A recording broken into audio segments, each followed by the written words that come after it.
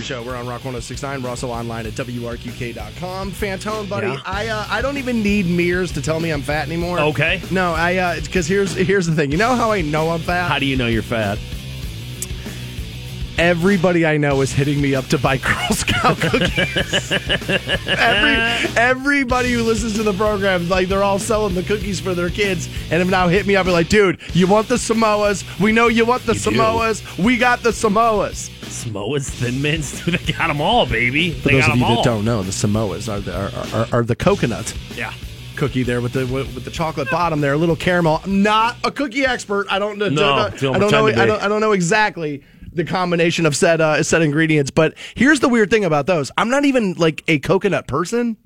Like, I don't even like coconut all that much, but those cookies are so good. And you put them just in the refrigerator just a little bit, harden them up just a little bit. Samoas and Thin Mints are so good that Walmart has a knockoff version available year-round of those two cookies. They're the only Girl Scout ones that have them. Yeah, like, you can't go like E.L. Fudge or like, Keebler doesn't make it, but like Walmart generic, that Great Value brand, has a knockoff Thin Mint and a knockoff Samoa cookie. They're available year-round. I did not know about the knockoff Samoa. And they're delicious, dude. Like, they're legit delicious. Girl Scout cookies, now here's the thing, is they do not need my advice here because they obviously do this on a yearly basis. I think they're pretty successful with things. Like, so they don't, but like... No oversaturation going on there. But why do they do this in January? Like, isn't this the worst possible time to be slanging cookies? No, I get what you're saying. You're thinking New Year, New Me. New Year, New Me. I decide I'm not eating it. Like, I'm not doing it. You give me in June. If you're standing outside in June and you got some little cookies and I'm like, hell yeah, dude, I don't care about being fat. I think you're overestimating the people that stick to the New Year, New Me. It's already the 11th. You know what I mean? Yeah, like, I'm telling you, halfway into it. I think January is probably the best month to be to be a cookie peddler. Are you kidding me? Yeah, I guess because if you think about it, you're walking out of Giant Eagle and you've got like kale and you've got carrots and you've got like all this stuff that you don't want to eat. All this is healthy. One box of cookies isn't going to kill me. And then there's some 8-year-old girl. Hey, mister, you want to buy cookies? Stansbury knocks her over, just turning her upside down, shaking the extra cookies out of her pocket. Yeah, absolutely. I think January is probably the smartest month ever to sell the cookie. It's probably a breaking point, too. And then all of a sudden, you open up that thing of Thin Mints, and dude, that smell hits you in that face. You get the first one in your mouth, and next thing you know, you're back up there spending $50 with that kid. Yeah, they're so good. They are pretty good. They're so good. They're so good that the coffee creamer that's like flavored that way even tastes good. I'm glad we bring up, you being fat here. Like, I think this was good because in the opening, it says, if we didn't give him a job, he'd probably be dead anyway. And I've been concerned about you recently. Now that you've gotten a little bit of the shut the mother down, now that you've, kind of New Year, New Stansbury. You should have seen it yesterday. Well, do you feel like your chest is still bothering you? Because sometimes I'm like, dude, is this guy going to die? Like, is this dude going to croak? And then you'll be like, oh, my chest, I think I'm going to die. So I've been halfway between like a cold recently, and I thought there was some like chest stuff going on with that. Okay. But no, I think I'm heavy. I think all right. And that's what I'm saying. I'm worried about you. Vegas, I mean, when I went to Vegas for the holiday, I went on a tear. I mean, I ate everything. I had Jack in the Box because we can't get that here. I had In-N-Out because we can't get that here. Cafe Rio was just like their Chipotle, which is like a West Coast Chipotle thing, which was so good. I had that like 4 times. I'm sure even the meals you had with your family were probably indulgent. Right? Oh, dude, Christmas dinner was like 4 different versions of pasta, a lasagna on top of the other 4 versions of pasta. I mean, yeah, it was just nothing but noodles. Okay, so over the top the entire time off. And I'm telling you, you come back and you're like, dude, I don't know, my heart feeling like I'm going to die. I mean, now that you've dieted for a little bit, you feeling better? Yeah, I'm a little bit better, although I met a buddy of mine for lunch yesterday. He was like, dude, let's go to lunch. And he's like, I haven't been to this Macho Nacho place. Should go. And so, yeah, I went. I took him yesterday. We went to, Buzzman where that is. And, dude, they've added a burrito now. So I had that. And then I had like a little bit of the mac and cheese. I got it because I was like, well, he has to try it. Right? And so, sacrifice and lay down on the sword. So I got it and then gave him like a spoonful and a half on his side of the thing. And then I took the rest of it and ate it. He has to try it, but I need to eat the rest of it.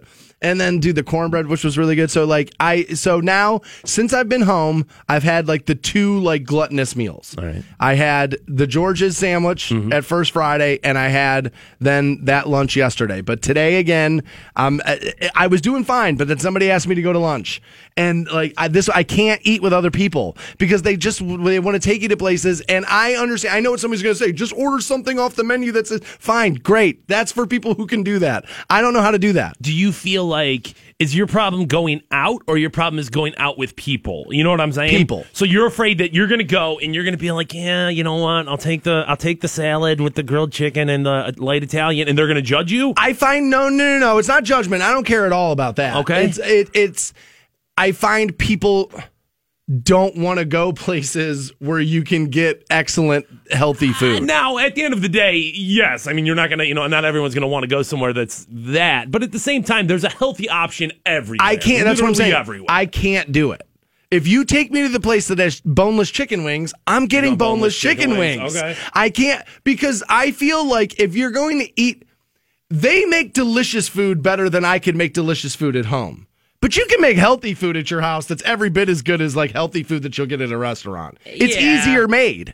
It's almost more prepared or closer to prepared when you buy it at the store than like making something like really savory and really good at home. Yes, it can be done, but restaurants are fantastic at it. So the fact that you're not deep frying mac and cheese is the reason why you can't have a salad. I don't know. I don't know. It's one of those things where it's like, if I'm here and I'm going to spend money, then let me get something I would actually want, versus like when I go to the grocery store and normally it's boredom or getting sick of like the healthy options that I know how to make is what drives me to a restaurant. Now, yesterday, what I should have done is just went there, had 2 tacos, and been like, okay, there's lunch. But I don't know how to do that. I'm like an alcoholic with the food, dude. It's like one of those things. And then, like I always talk about this, people will come up to me and go, dude, you're not that fat. And people always say to me, like, dude, you're not fat. You're the same size as me. And I have to be the guy that tells you, dude, you're fat. Like, if I'm the same size as you, you're a fat dude. When I mean, go look at pictures of when I started this job. I was 219 pounds. Well, you were malnourished at that point. Poverty's a pretty decent diet plan. I'm not going to hold you up to those standards. All I'm going to say is that, like, yes, 100%. People that come up to you of like, you're not that big. And it's like, well, look at all of us. We're all standing here fat. Yeah, no, in Ohio, I'm not that big. But in, like, in coastal cities and you go to Los Angeles, we would be considered to be obese. I think doctors would probably agree. Less about California, more about like healthcare professionals being like, dude, you're 30 pounds overweight. Nobody cares about healthcare professionals. It's the judgment of cooler people than you. Nobody cares about the white coats. People care about the cool, trendy like newsmakers of the day. That's Los Angeles and New York, and we'd be considered huge there. So yeah, I feel fine, and like I'm going to be back on it again today.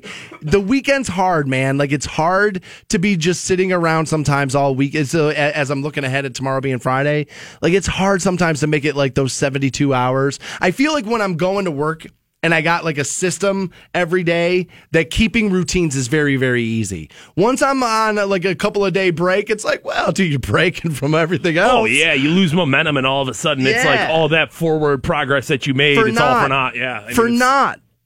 Luckily for you, we're going to take care of some of your problems, maybe not the obesity, but some of the financial ones, as we're hooking you up with $1,000 every hour on the program, and your first opportunity is right now. Your shot at $1,000 now. Text the keyword BILLS to 200-200. You'll get a text confirming entry plus iHeartRadio info. Standard data and message rates apply. That's BILLS to 200-200. Rock 106.9. The Stansberry Show, Canton's Rock Station. Rock 106.9. Rock 106.9. Welcome back to the Stansberry Show. We're on Rock 106.9. Russell online at WRQK.com, where I started my morning out by watching this video. And I don't know why I'm going to tell you to watch it, because it's almost ruined my whole Thursday. There's this teen in Louisiana who's walking 2 dogs, looks like home, back to his house. And he's got them on the leash. And then near the end of the walk, he just picks them up by the rope and swings them around like 3-4 times. Jeez. And then whips them into the middle of the road. And you can actually hear them like yelp in pain as it's going down. Obviously, as that's not the appropriate way to treat a dog. And, so I found a video where there's a news story and then they show you like the cell phone video inside that news story. And like, I don't have a dog right now because I can't have one in the apartment where I'm living, although I do have an appointment to look at a house early next week that I'm thinking about renting. And it's got a fenced-in backyard, and that's one of the reasons, because I would really like to get a dog. And, dude, if you're a dog person like me, you watch that, and it's just disgusting. Dude, that's not right. That's not. You shouldn't do that. That's not right. Thing I don't understand about animal abusers, like, I'm not trying to like justify abusing a child or anything like that, but like when you have a kid, you're kind of stuck with that kid, and like no matter what, there's that kid, and like you can't just be like, kid, go out in the street and never see you again. With like a dog, like if you want to abuse your dog, if you're like, damn dude, this dog's pissing me off, I hate this thing, let it go. You know what I'm saying? It's not about not wanting the animal. It's like the same thing when people say rape isn't about sex, and it's not. It's about power. And this is about young boys do kind of have this thing. Not that you're all going to swing a puppy around your head, but you do have this thing where where you realize you're a powerful thing, and you can have power over other things. And so as in your adolescence, while you're growing up, you kind of are always butting up against that line of figuring out how to handle your masculinity and your power and your strength. And there is something about boys growing into men where you feel like you need to show that off in some manner. And depending on what your environment was and how you were raised, you were going to exert that properly or not. And it's got nothing to do about the fact that I don't want this dog. It's about you being in charge and you having power and control. That's what it's about. Even like situations where people, you get 7 dogs in your house and you're abusive to all of them, even as an adult, you feel like that's all just going back to... Oh, I think a lot of it, yeah. I mean, do I know everything? No. I mean, I'm not a therapist, but I would tell you that it's primarily about being in charge of something, controlling something, and my guess is a therapist would tell you that you're feeling a loss of that in other places in your life, and so you're finding it here. But it's disgusting. Like, we have that whole law here now, right? Like, you'll be like seriously charged under the Goddard law, right? Yeah, I don't know what the difference is there, but I know the Goddard law is something they talk about all the time. So. Well, they just charged somebody this last year under it. So I mean, I know I know he pushed for harsher penalties of those things. But that video that was a hard watch. It was not the easiest thing I've ever seen. There's a piece of PR that's going to hit your news feed here in the next couple of hours, and we're all going to laugh at it. We're all going to call it ridiculous, and we're going to all say, how could you do that? But ultimately, I think that this business is going to pick up a lot of consumers because of when this story will break wide. Okay. Now, I don't know that. I just assume it, right? But Costco now, where a woman walked in on the 4th of January with a dead Christmas tree and returned it, and they gave her a full refund. Apparently, Costco's got like I didn't know this. I had no idea. I'm not currently a member. My ex was. We shopped there when she lived here, and she no longer does, so I haven't been back since. But apparently, they have like this really open-ended return program where it's like you can return anything. I guess there's a 90-day limit on electronics, which makes sense. But outside of that, you can pretty much bring anything back, and they'll offer you a full refund. So the woman like put it to the test and returned a dead Christmas tree, and sure enough, they found out you bought this here, and they gave her money back. They gave her a complete refund. I mean, I guess maybe the argument of like, well, I bought this tree under the assumption that it was going to last X amount of days. You know what I mean? And then all of a sudden it only lasted 2 weeks, and now it's dead, and like you sold me a bunk tree. Whether it was for my Christmas celebration or whether it's just because I want to have a tree in the household, like this didn't live up to my expectations, I guess. That seems pretty flimsy to me. A man says, I saw the whole thing go down with my own 2 eyes. If I didn't see it, I wouldn't believe that someone had so little moral values or lack of conscience. I feel like that's pretty strongly worded for somebody returning something to a store. But they're exploiting the system. I mean, it's not a moral move, right? I feel like pretty reasonable for the company to turn back to you and say, no, we're not exchanging that. So I don't know if she's taking advantage of the system, or is Costco doing what I'm saying they're doing, which is we're going to do this because we know what's going to happen. Everything like this will go viral now, and now this will be an advertising campaign for us, essentially. You got to wonder if that's not built in here. I feel like that's pretty strongly worded. It's a fool. I don't know. You can't even call it foolish. She got her money back. So, if we're going to use words for their actual meaning, foolish isn't the right word. It's opportunistic. I just think it flies in the face of the intent of the policy. Oh, yes, for sure it does. So, to me, that's like, well, you're doing something wrong. The man claimed that Costco employees did confirm that she bought the tree at the store. Now, I don't understand that because it was a live Christmas tree because she returned it for being dead. So how did they know she bought it there? If you got a receipt and a Christmas tree, that's probably enough, right? Show me, is it the right tree for this receipt? All right, yeah, I'm probably getting a little far into it there. I was like, I don't think that maybe there's barcode stickers that they put. I doubt it. He said she was shamed to a small degree, but wrote, I don't think it fazed her because she has no conscience. Apparently, people in the store were kind of like, had some things to say about it. I don't understand why they would do it. Outside of, we know we're going to get pressed for it, and so we'll do it because then people will be like, man, that's the kind of place you want to shop, right? Otherwise, how are you making any money? If you're literally letting people return things that they've used past the point of when you can use it anymore, and you still take it back and give them their money? I guess Christmas trees are an exceptional case here. You know what I mean? Because most things you buy, most things you purchase aren't dying. You know what I mean? So I think Christmas trees probably a little bit different, and it's a seasonal thing. But if I open a pack of cookies and I eat half, can I go back and return it? I'm sure if you said, "Hey, I don't like these cookies. There's something wrong with these cookies," I'm sure they're going to be like, "Yeah, here, have your money back." I know that happens because a big part of and this is like, what do I want to say? Exploiting the system once again. People will go to a bakery that accepts EBT, like a grocery store or something like that. I'll get a specific birthday cake, happy birthday, Matt.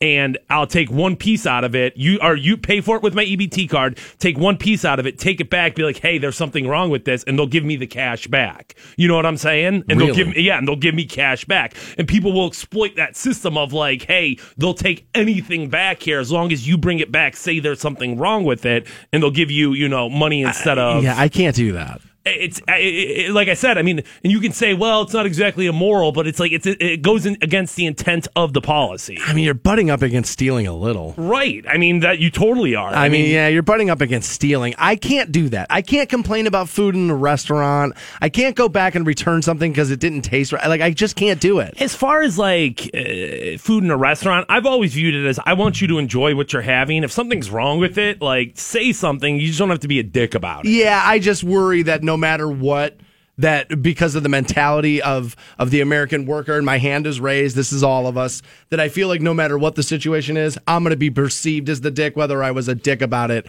or not. Because this is what I was saying yesterday about people will always look to self-victimize. That guy was a dick to me. It's like, well, was he really? Or did he just tell you that the soup wasn't hot? I wonder if this Costco situation here, I wonder if this would have been a manager as opposed to an employee standing there, or like, is this Costco like higher ups policy, or was this just like a 19-year-old like, yeah, dude, sure, here's your $40 back, leave me alone? They don't say that.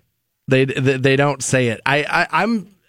I just think it's interesting. Like, this is a good way to earn yourself more consumers, I would imagine. If you get the reputation of being hassle-free for the people who are spending money with you, I think that probably is going to lend itself to brand allegiance and store allegiance. Now, I could be, I have no idea, but it would do that for me.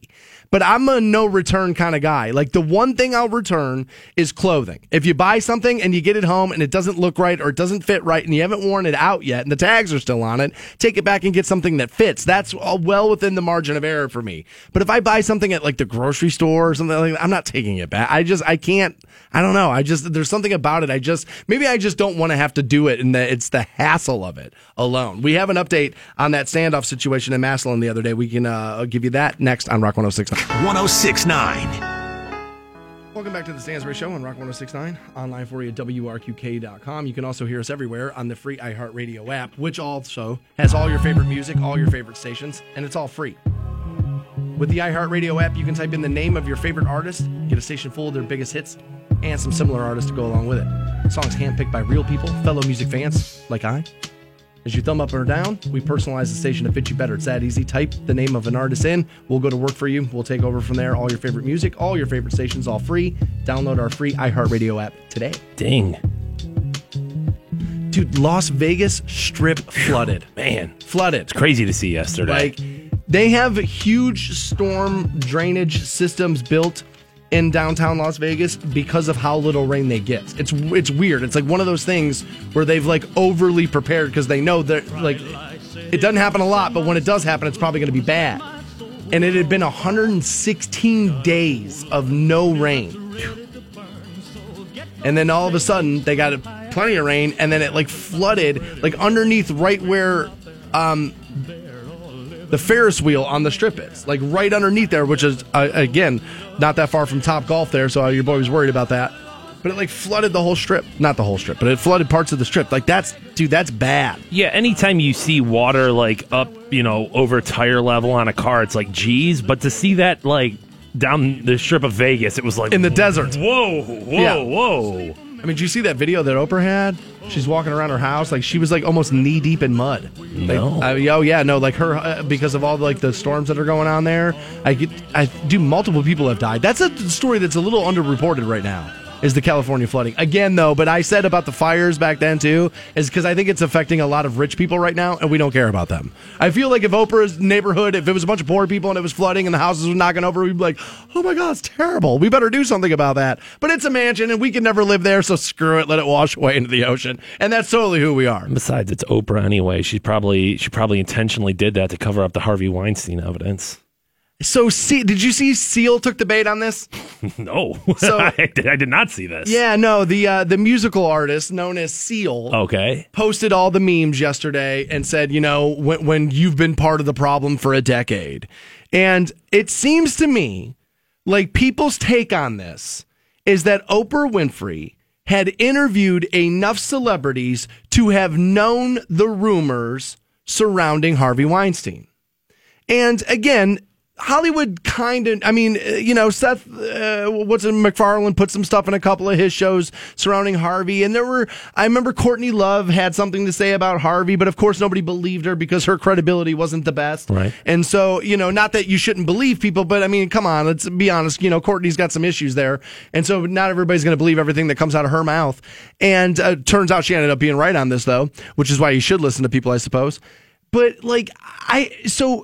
I still maintain that I think it's possible that Oprah could hear a rumor and go, and we will never think like this because it doesn't happen to you and I, and it doesn't happen to all of us.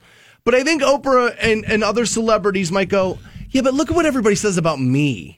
Like, look what the tabloids are saying about me. Look what ex-girlfriends are saying look what ex-husbands are saying about me. Yeah. It's very easy for me to think that what was happening there is people were looking just, in Oprah's mind, other, famous people's minds, it was like, they're just looking to knock a guy down. And I don't know, so Oprah has Ashley Judd on the Oprah show, and maybe she spends a half an hour before in the green room and they do their interview. I don't know if that's necessarily always going to turn into hey, and by the way, did you hear about Harvey Weinstein? You know what I mean? I just don't know if that conversation's happening.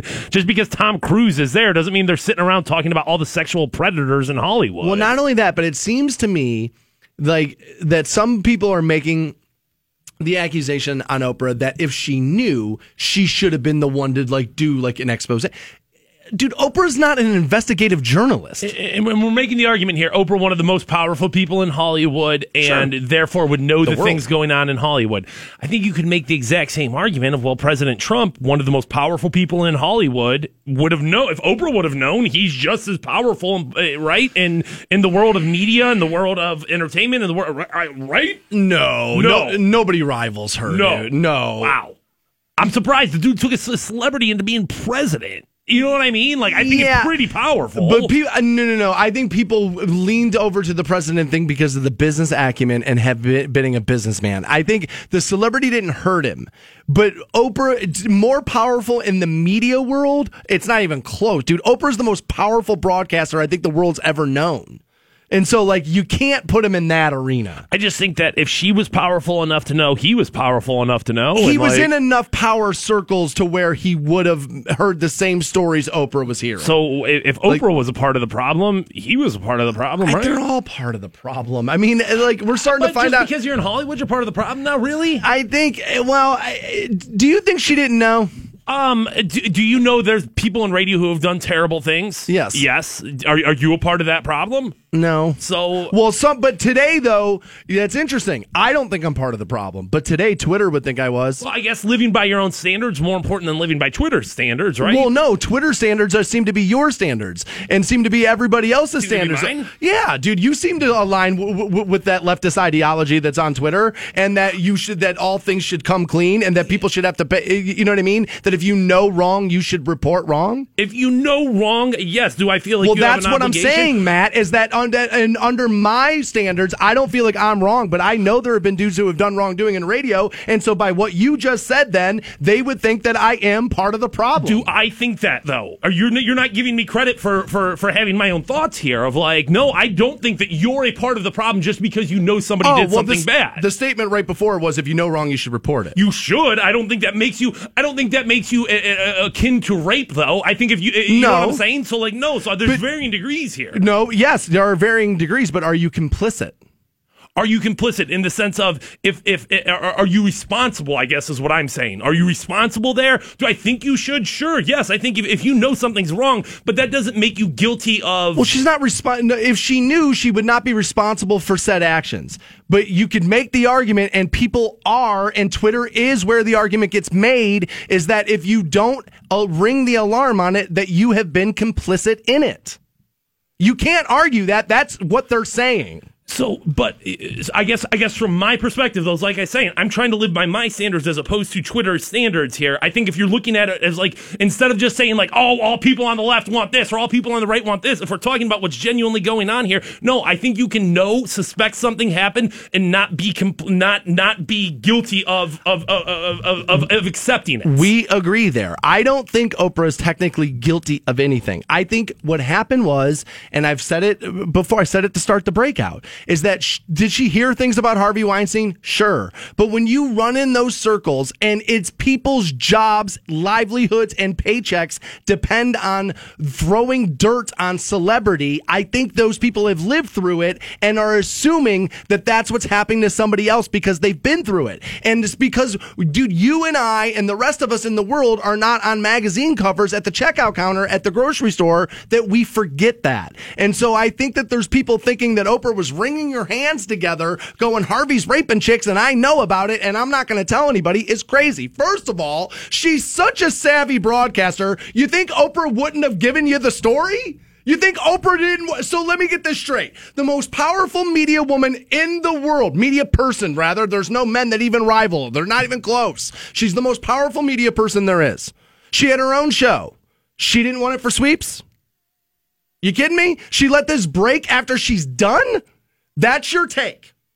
I think that's crazy. And I think you don't understand the ratings life and what it does to you and what you constantly think about to continue to make your program better, the most viewed, the most consumed. You're not giving enough credit to that. If she had it, she would have wanted it exploded on her set. More Stansbury Show and $1,000 up for grabs next. Hang on. The Stansbury Show. I have got to get in on this. Rock 106.9. Welcome back to the Stansbury Show on Rock 106.9, online for you, WRQK.com, and have $1,000 heading your way momentarily. It seems like everybody's focus right now seems to be with the Browns because some of the movement Dorsey's making and some of he's bolstering his GM office and all that.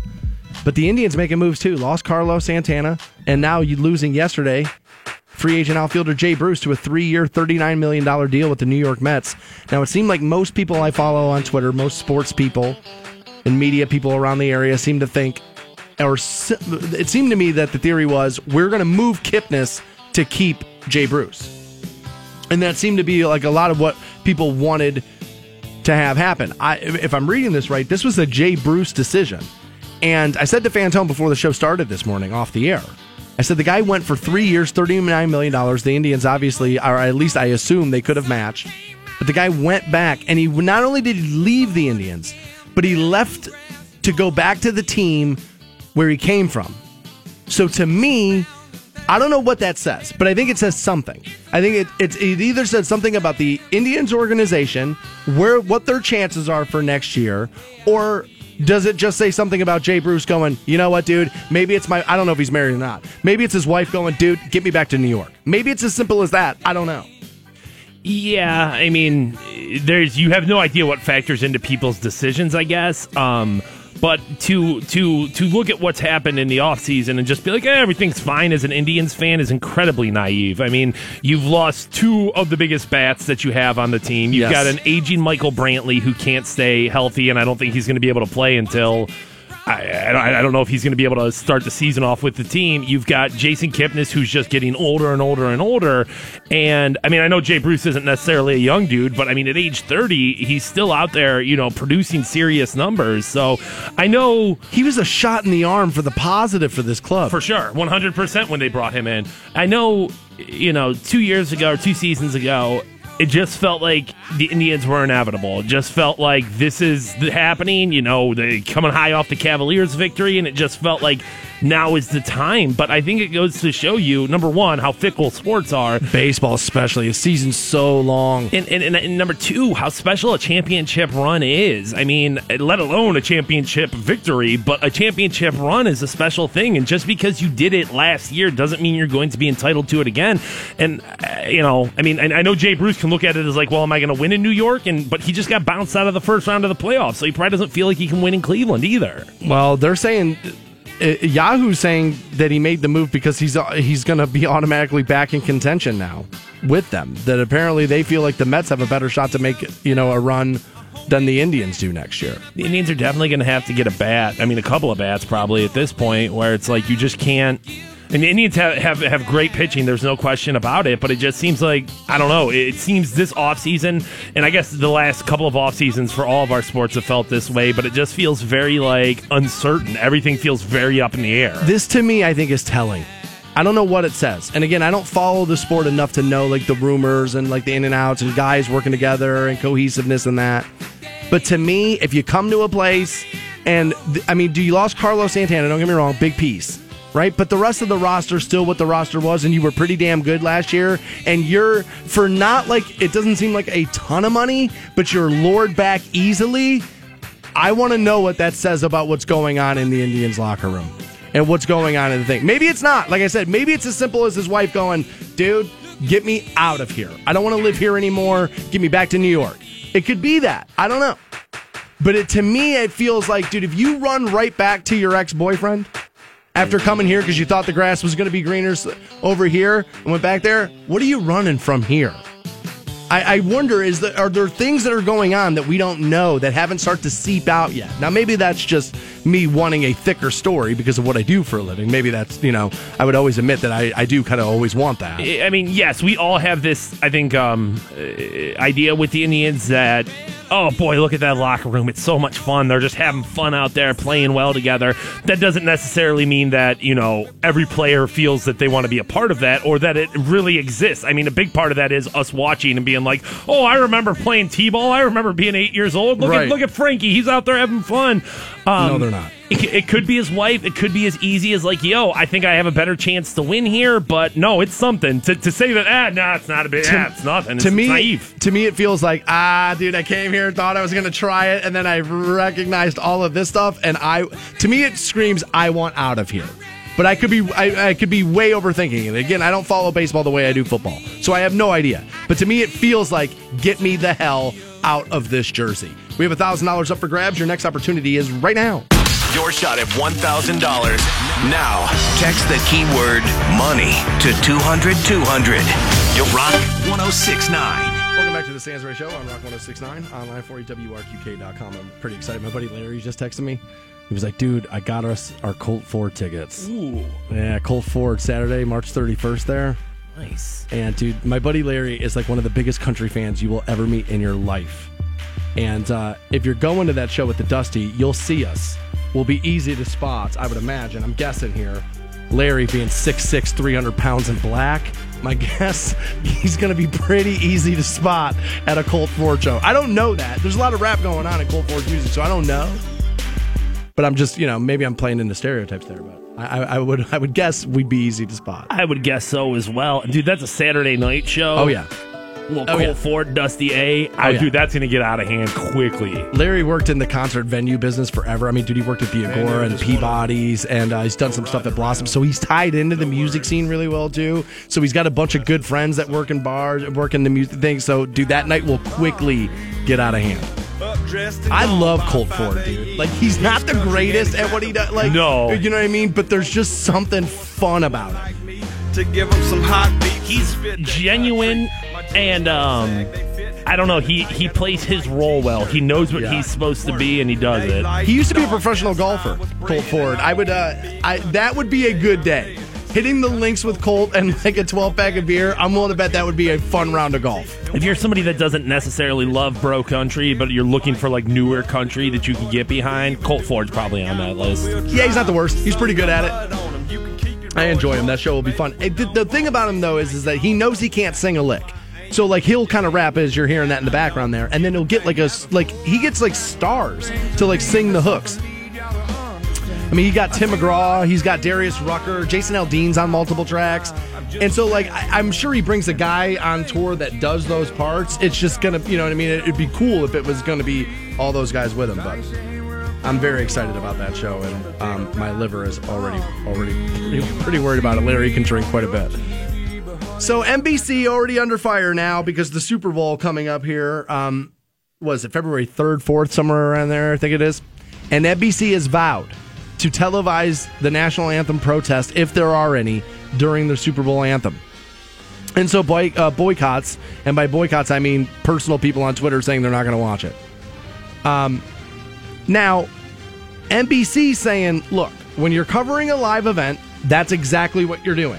You're covering a live event. True. All right? And so you were there to cover what happens from it. It says, we do not plan to shy away from it. When you're covering a live event, you are covering what's happening. It says, if there are players who choose to kneel, they will be shown live. And as mad as you are about the fact, and as much as you're going to say, NBC, fine, thanks for telling me early, I don't have to watch it. Okay? I know that there are some of you out there who are saying that and will not watch it. All right? I'm not naive. But to the rest of you, let's be honest. You know why NBC is going to show you this? It's not because of their anti-American views. It's because they know you want to see it, so you have a reason to be angry. And so NBC is going to show you the thing that you want to watch, even though you say you don't, because what you really want is a reason to be angry. And so, of course, NBC is going to show it to you. Of course.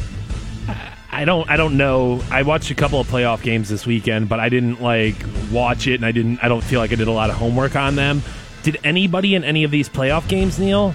I don't know. I don't know the answer to that.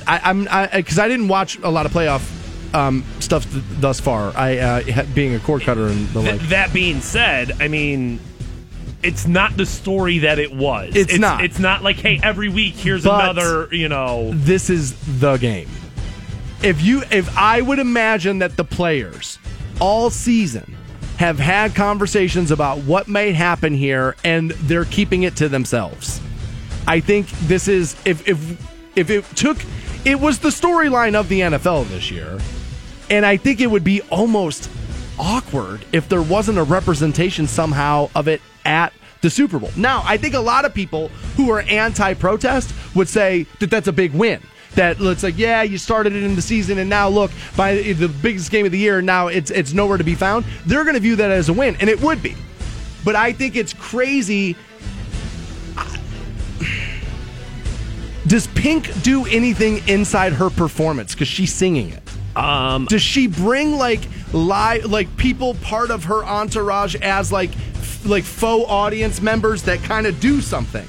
I would assume not. I would assume that the NFL has probably said to her, like, hey, this is a part of your contract.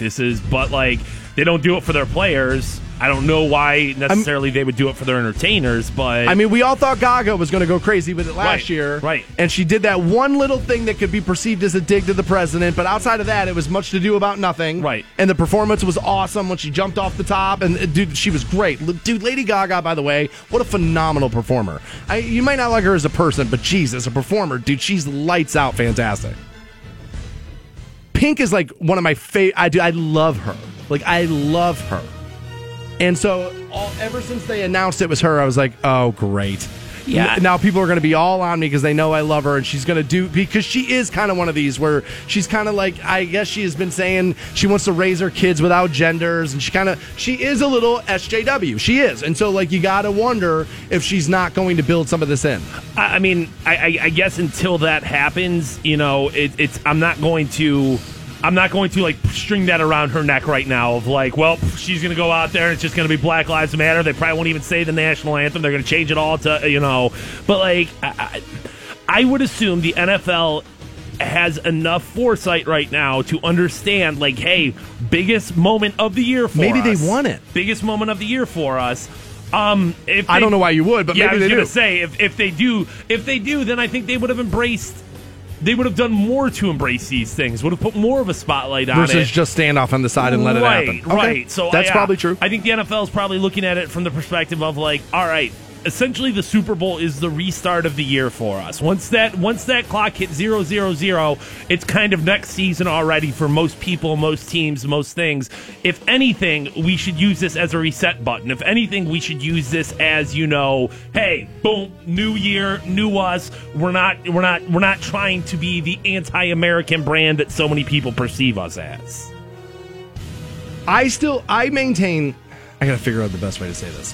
I think people who are anti-protest, I think if NBC cut away from the protesting, you'd be mad at them about that. What? Why not show it? Why not? Look at you in bed with the NFL because you don't want the negative. You're trying to hide it for the NFL. Hide it from real Americans. You'd be mad if they cut away from it because you'd be then accusing them of being too much in bed with their business partner. I am a little surprised NBC. Like, don't get me wrong. I know they were going to show it if it were to happen. I'm surprised ahead of time. They're like, no, definitely we're going to do it. I am. I think this is one of those things, and so, you know, Albert just tweeted this, and he's so right about it. It says, you know, the national anthem at the Super Bowl might be one of those things where people are still getting the nachos out of the, you know what I mean, out of the closet and still, you know, going to the bathroom, this and that. Where now this year, you want to see it, right? Just like last year, because you were like, well, what's Gaga going to do? It's now, what is Pink going to do? And I'm making a prediction right now. I think Pink does it where Lady Gaga didn't.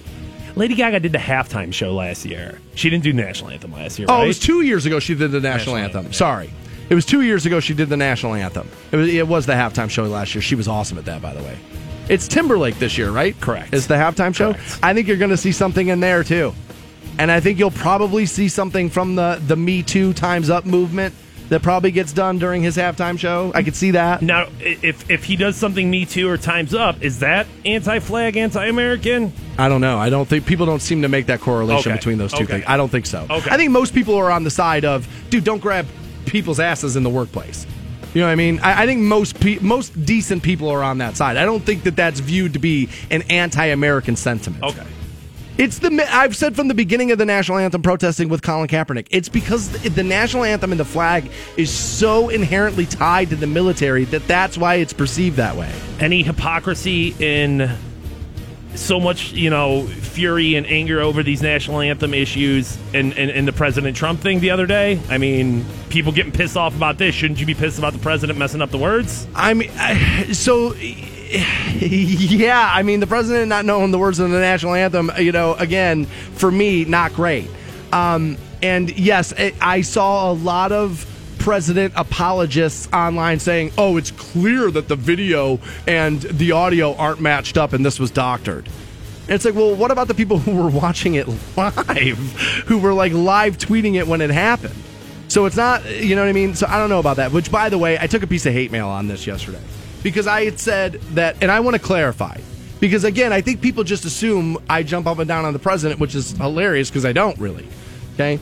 But I had said that a lot of people tell me their biggest fear of the Donald Trump presidency is the war with North Korea. I don't worry about that at all. I may be naive there. My biggest problem thus far has been that he has demystified the office. And I said yesterday, and it's like he's showing us that anybody can do it. Now, people took that as me saying he's a complete idiot, unprepared, doesn't know what he's doing. That's not necessarily what I meant. What I meant was, if you would have said to me in the 10th grade that we could have a president who speaks the way Donald Trump does to the media and to people in meetings and this and that, uses the terms and tweets out publicly, like the way he talks, I would have told you that a guy like that could have never been president. And that's what I meant, is that he's removing that thing that you have to be as like the best polished version of you in order to be suitable for the country. That he's demystified that, and that's the part that I worry about, is that I don't necessarily worry about even him with that. It's where does it go 10, 15, 20 years now from this point? You know what I mean? And that's where it's not that I think, it's not even that I argue with what he's doing. I'll be honest with you, I'm probably not paying as close attention to what he's actually doing as I should. So it's not that I have a problem with what he's doing. It's that I have a problem with the fact that it's like, I said this to Fantone earlier. We live in the most politically correct era of my lifetime. And yet we have the least politically correct leader in my lifetime. Those two things cannot be isolated. Those things, they have to be intertwined somehow. That has to be the reason for it. And so it's just a weird place right now.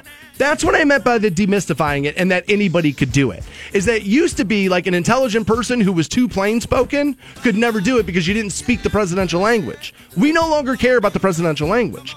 And I feel like that may be an issue for us down the line. I'm not saying it's an issue for us right now. So Trump supporters, you got to get off the mat. You got to stop with this Stansbury's too liberal. You got it, because that's not true. The liberals, when I meet the liberals in public, you know what they tell me? You're not liberal enough. And when I meet conservatives in public, you're too liberal. And you know why that is? Because I legitimately am what I say I am, which is I am in the middle. And I hear everybody out, and then I make up my mind.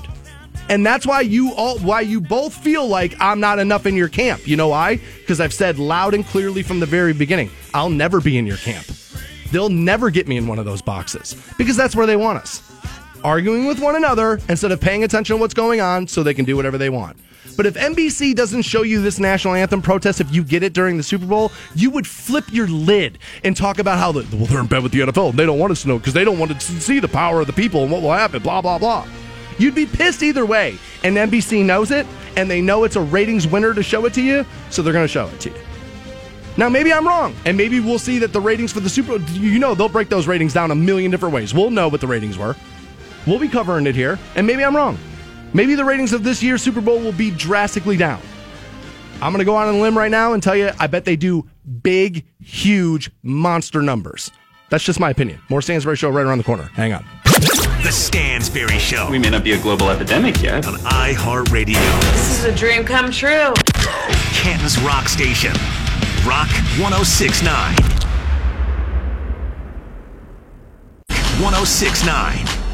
Welcome back to the Stansbury Show on Rock 1069. Online for you, WRQK.com. I guess 5 women now coming forward on James Franco, as we were talking about that yesterday. 5 women now coming forward claiming sexual misconduct by the actor, director, producer there. Man, it's like one a day now. Does it say anything outside of sexual misconduct? Is it more specific? Or no, not what I read. I mean, there is a follow-up article that I have not had a chance to break down yet at Drudge. I haven't had to read the whole thing yet, but the small clip portion that got passed around does not say it. Just says sexual misconduct. Just such a... It's too broad. It's not a specific term. And I mean, don't get me wrong, anything that falls into the world of sexual misconduct, it's a bad thing. But like... it's different. It's just there's different degrees of it, and to not give the information, it leaves confusion. Oh, well, here we pulled this up, and the woman who was out there yesterday, was it Kathy Tither Kaplan? I believe was her name. She told The Times that in a nude orgy scene she filmed with Franco and several other women 3 years ago, that he removed protective plastic guards covering other actresses' vaginas while simulating oral sex on them. Yikes. Probably should not do that. No. What a weird business to be in, right? Right. Where it's like, dude, put this plastic guard over your vagina so we can film this scene. Like, what an odd working environment. Strange. I'm happy that's not part of my life. In here, like, I feel like there's a lot left to interpretation and weird things, and you can get yourself into a lot of weird situations in that. I'm glad my job doesn't require that. Man, that's not good. I hate to admit this about myself. I hate to admit this because I think it's wrong, but I'm rooting for his failure. I'm rooting for, not that I want these women to have been victimized. All right. I don't want anybody walking away assuming that. But I have to admit that there are people in Hollywood I would like to see get theirs just because I don't like them. And James Franco's a guy I just don't like enough to where if this happened, I'd be like, all right, you know what, dude, I don't hate that. Yesterday, you kind of championed James Franco. What do you feel like? Well, No, what I said is that if the woman agreed to do a nude scene for the money and sign the contract, that's not him being wrong. That him saying, dude, look, you signed the contract and we paid you, that's not wrong. If you remove plastic guards from vaginas that are there to, stop this stuff from happening while you're simulating sex acts, that's wrong. And you should be punished. But if you paid a woman, whatever it is, and she agreed to do the movie, signed the contract, did it, and then regrets later having done nudity in your film, that's not on James Franco. Now that you have further information. But now that I have this, now that I know that this was what was going on, then yes, I would like to, and I hate to admit it, but there's something about that guy I just find so incredibly punchable that I would not hate watching him be destroyed. I hate saying that because it makes me feel like a less than person. It does. I don't like from where that comes from. I mean, do you feel like you're not supporting justice being served? You're supporting this guy coming down. Yes, that's just it. Okay. Like if it was purely about the justice, I'd be like, no, dude, I'm on the right side of this. Yeah, but it's not about that. It is. I mean, don't get me wrong. That part's great. It's not like I'm like, well, no, don't give me the justice. Just give me the raking James Franco over the coals. It's just I find the guy to be so annoying and so punchable that if he gets something terrible to happen to him, this is one of those moments in life where I'm going to shove Cheetos in my face on the couch and kind of love it. As this has kind of gained traction and we've talked more and more about this, I stand firm that I'm just shocked that there hasn't been more dudes who have come out and been like, hey, in my past, this is what I did, and I'm sorry about it. The mea culpa, the fall on the sword there? Instead of people dragging you into this and saying, hey, you did this, guys, you know what you've done, and you do. And there's dudes that are listening right now that can say to themselves, oh, I didn't do anything wrong, and she blah, blah, blah, blah, blah. But deep down inside, you know you did something wrong. What is it going to take? And I guess it's different when you're managing a restaurant versus when you're a celebrity, but like, what is it going to take for somebody to come forward and admit, I did something wrong, I apologize for it, and I've tried to move ahead? Well, what's the win? You know what I mean? Doing the right thing, and I guess that's not enough of a win. You can wait all day on that. I don't think you're going to see it. I also think you would have seen more of it, but Morgan Spurlock did it, and people were still like furious. And so I think had you seen Hollywood and some other people and like the internet wrap their arms around Morgan Spurlock and say, see, he gets it. He understands he's done this. He understands he's guilty. We need more of this. Had that been the outpouring, you'd see dudes coming out of the woodwork to do it. I guess that's the problem is if you're doing it to get the pat on the back, then you're doing it for the wrong reason. So like, to me, it just very much feels like it'd be better to be to be proactive than reactive about this. And if you know you've done this, especially from a celebrity standpoint, I guess you're right when it comes to like John Q. Public and just some dude that was sexually harassing his teenage employees at you're just going to lose your job, right? But I mean, like, as a celebrity, it would just make more sense to me to be like, dude, this bullet's coming for me, and I might as well get out of the way now. Yeah, I don't know. I think there are a lot of things you can do. And in a lot of decades, you could have done it. Where if you got out in front of it and said, this was me, my bad, I want to come clean, I want you to hear it from me, I don't want to have to be dragged into this, we would have lauded you. The thing is now, and the internet has really done this, is that you know what's more apparent than ever before? Is that the common person is sick and tired and so over the different rules for celebrity life than everyday life. And that now that we have the power and we can condemn you and we can show people who are power influences in your life to give you roles, put you in things and take these things away from you, we like using it. And so instead of now, hey, Vince Neil killed a person behind the wheel of a car being hammered. Well, he's in Motley Crue and they're pretty awesome. So like pay to make it go away. And that was kind of like the way of the 80s. We have a voice now. And so people are now showing the rest of the entertainment industry, like, look, dude, we're sick of the double standard where you get to do things that we don't. We're tired of it. We're the ones that fund all this, and then you just run wild and are never held accountable. And so I think you're just seeing that it's not the decade for that.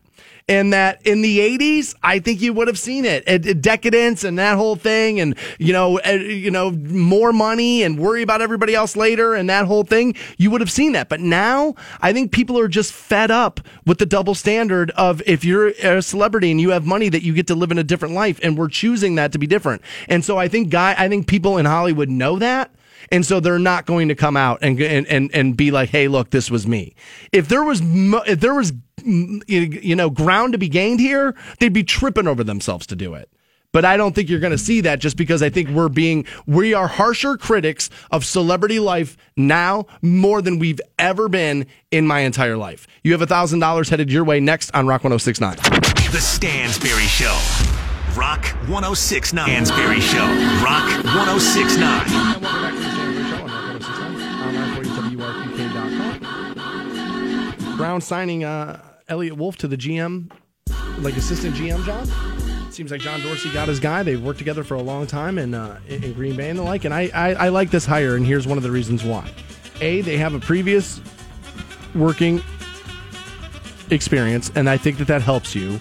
When you're doing the same job that you've done somewhere else and you got a guy who kind of knows how you want it done, it helps, right? So I like that. I also like that both Green Bay, which is the team he was with, wanted to retain him, and the Oakland Raiders were interested in him as well, given their new shakeup with John Gruden. And he said, nah, I want to go with Dorsey. Like Dorsey, I'm going there. I like it. I feel like when you can get your guy, the guy you want, and you don't have to go to the third guy, because that's been the story the last few off seasons with the Browns is, well, we wanted this guy, but he was like, nah, I'm not touching it. And we had to go 3 guys down. I like the fact, and this is one of the reasons why when they signed Dorsey and hired him, I was like, I like this hire. Apparently, if I remember the facts of the story I read earlier, he's missed the playoffs 3 times in 22 seasons or something like that. He turns things around. I don't know why, but they got me back on the buying into the being optimist about what they're doing now. There was a part of the day yesterday I felt the same way, where I'm like, oh, dude, that's good, I think. And then I thought to myself, I'm like, dude, we're talking about front office positions. Don't get me wrong, that's an important part of sports. It's a hugely important part. It's an important part of sports, but you still have a team that went 0-16 this past season, and you're interjecting 8 rookies into it. I just don't know. I feel foolish to all of a sudden be like, you know what? This is it. This is what's going to change the fortunes of the Browns, because how many regime changes have we had in the past? I think Cubs fans will tell you get the right regime change and it makes all the difference in the world. I mean, they were starved. They got Theo and they get a title. GM positions, that part of the organization is wildly important, massively. You cannot be overstated how important. You're evaluating the talent. You're building the team. Who do you feel like has the best front office in the NFL? Who's the Hard to argue against New England, because Bill Belichick is the best at what he does, which is he evaluates NFL talent better than anybody else, and he picks NFL talent off of rosters. So that's not him as the GM. That's not him he has control. Football operations. That's him as head coach, right? No, I mean, he has control of the front office. Okay, other than the Patriots? I mean, I feel like the Steelers have a pretty solid front office, given the fact that they can consistently find talent at the premier positions of wide receiver, running back, outside of quarterback, although they did find Ben. They find talent where you need to find it, and they build through the draft. That's a solid front office. I think these things shake up so much. I said it the other day, the best GM you could possibly have is a guy you don't ever have to hear about, because the job's being done so well that the coach is the only person people need to talk to. That's where we need to get. We're not there. Until I feel like, until there is an actual on-field thing that I can be excited about, I feel foolish being optimistic about the Browns. Well, that's not crazy given what the history has been. Yeah, I mean, dude, if a guy comes home every night to beat you drunk, when he comes home drunk, you assume he's going to beat you. Yeah, I just feel like, and I thought that to myself, I'm like, God, how naive are you? How foolish, how gullible are you, where just because the Browns move an executive position around, all of a sudden you feel like they're going to win again. That to me, I had to check myself yesterday. I think it's important. I think it is a positive, though, that two other teams wanted him. Again, the team and where he was. Now, they passed him over for the GM job, and so that was one of the reasons why he wanted to leave there. But Oakland wanting him, and we wanting him, and him wanting to come back and work with Dorsey again, I think speaks volumes on who John Dorsey is. Now, when they got their guy the last time, it was Hugh Jackson. 131 Hugh Jackson. I mean, is that always an indicator of... Was Hugh their first pick? Wasn't it? I thought that was the big celebration of him. Was that like, hey, we've got the guy that we wanted to get that year. I don't remember that. You might be right about that. I don't remember about that. Well, not that you're always going to be right. You know what I mean? I just feel like these two guys have been successful doing exactly what they were brought here to do before. So why would I assume that they can't be successful doing it again? I know this isn't a logical answer. I know this isn't like because you're putting the sins of the past on the present, but because it's the Browns. And like I know that seems like you're bringing me curse territory there, though. I mean, right? I don't know how else to explain it. I don't know how else to explain over the past 20 years, though, dude. We're talking about the NFL too. We're talking about the league where it is the easiest to go from 4-12 to 12-4, where it's the easiest to turn it around. You can turn it around in a year. Where in the past 20 years they just haven't turned it around. When's the last time a team turned it around in a year? How many teams this year made the playoffs that didn't make it last year? I think most. I think it was that was one of the things they talked about this year. Teams that didn't make a run last year, that didn't make it, that made it this year. I think that's is what I saw was most. I always hear about this team that turns around out of nowhere, and yet every time I press somebody to give me an example, they never have it. I mean, again, the guy we're talking about is the guy who orchestrated the turnaround and found all the players to turn it around. And it wasn't a year, it was 3 years. Bills? If we're calling the Bills a turnaround, well, they had to be backdoored into the playoffs by Andy Dalton, by the Ravens laying down. Wouldn't you accept that as a huge victory in Cleveland? Yeah, but I'm not going to look at the Browns at 7-9 as a turnaround. Like, it's better. It's an improvement. Super Bowl or bust? What? I mean, I think you need to be a legitimate contender in your division, which I don't think Buffalo really is. Although, dude, you have the Giant there in New England. And who's in the rest of that division? Miami, the Jets. All right, yeah, I guess, honestly, the more I think about it, it's them and it's New England and Buffalo, essentially. So, okay, all right, yeah, do you give me to 7-9? That's a turnaround. Okay, fair. But what was Buffalo's record last year? I mean, dude, they won like 4 straight games with what's-his-name because they were like, oh, maybe we don't fire him. I always hear about this team that goes like 1-15 or 2-14, and then the next year they're a world beater, and I always say to people, well, show me. And then it never happens because I think that's a myth. I think it's one of those things we assume happens more than it does. And I think it looks that way to us because we're not an in-and-out fan of every franchise. And if you go ask fans of that particular franchise, they're going to be like, dude, that wasn't overnight. We waited 6 years for that to happen. I mean, the teams that are always pretty good are always pretty good. Pittsburgh's always pretty good. Dallas always usually pretty good. New England usually pretty good. Like it seems to me like the teams that are pretty good are usually pretty good, and it's because the front office is very stable. And you're not going to build a stable on-field product till you build a stable front office product, and they're at least doing that. And so, as much as you're right to be like, well, been here before, I'm not buying it, sure. But at the same time, like, I can't knock them for doing the thing you absolutely need to do before anything else can get better. Now, you got to understand, I'm also the guy that maintains I don't believe John Dorsey and Jimmy Haslam when they tell me Hugh Jackson's going to be the coach next year. I don't buy it. He might be. I'm not telling you he's out for sure. But I think that there's a possibility they are still looking for what might have to be done there, or that it's going to be, well, replace it next year. If we see that there's no improvement, then we'll move forward middle of the season, something like that. But I don't believe that they're looking at Hugh going, this is fine. This is all good. We're behind him 100%. I don't think anybody thinks John Dorsey's behind Hugh Jackson 100%. He didn't pick him. And I think there's probably a relationship with the coach somewhere that he wants. And I still think you're going to see a lot of free agent signings that will help we're going to be too young because of how many draft picks we're going to put on the field this year. Because you're right about that part, is that you can't get younger and get better. Normally, that's not the way that works. So I think you will see a lot of free agent signings, getting closer to the draft. Players will start moving around. Stuff will start to happen. I think you'll see that. Okay, Rams 4-12 last year, 11-5 this year. Okay, there's a decent example.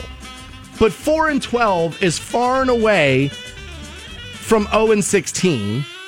And again, I think most people were saying last year, you have a quarterback, you have a running back, you have a wide receiver on the Rams in Jared Goff, Sammy Watkins, and Todd Gurley is the running back. And you have a defensive-minded 1989 head coach in Jeff Fisher, which is why I kept telling you, don't bring me Jeff Fisher here. Because he had young offensive talent and couldn't do it. So implementing a more offensive-style system probably helped them. That's a pretty solid turnaround in 1 year. So but again, we're talking about a league, 50 years in? And I'm being given an example. I think it's more rare than people think.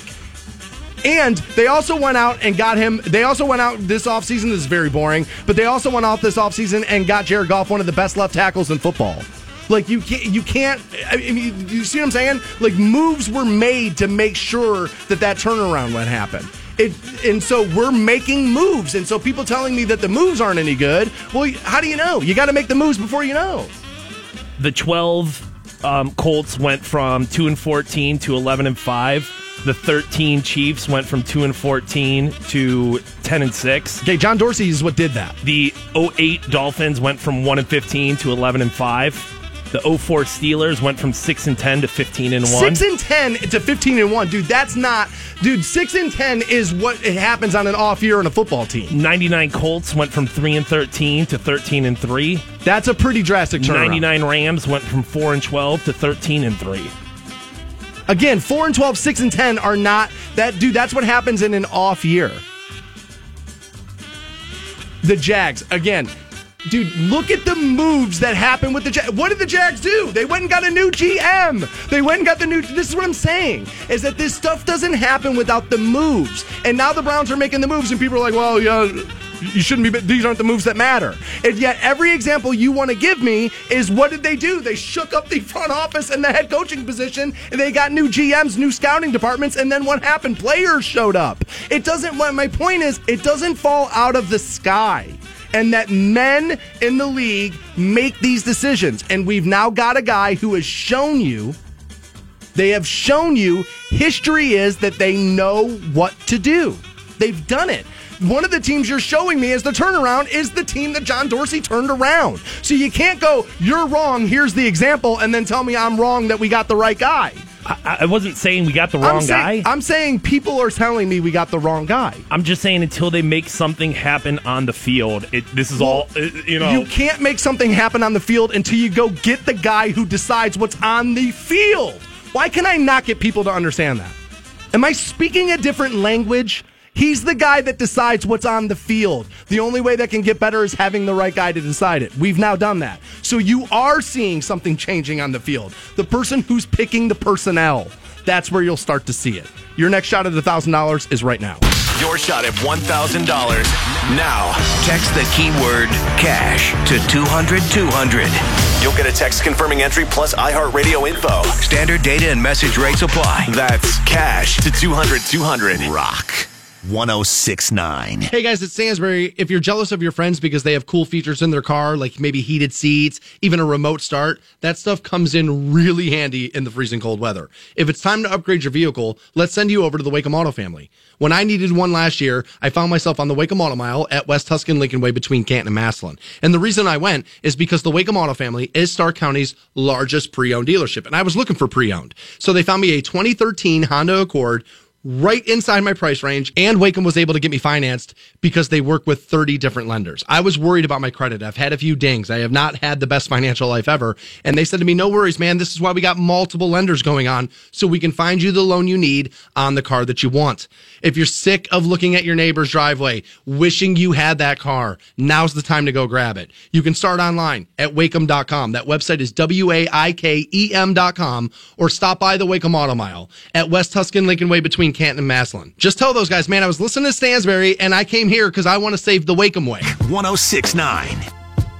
Welcome back to the Stansberry Show. We're on Rock 106.9, online for you, WRQK.com. Have a 4-pack of tickets for the Big Home and Garden Show going down February the 2nd through the 11th, I believe. That is correct, sir. At the IX Center. We'll pass those out here before the end of the program.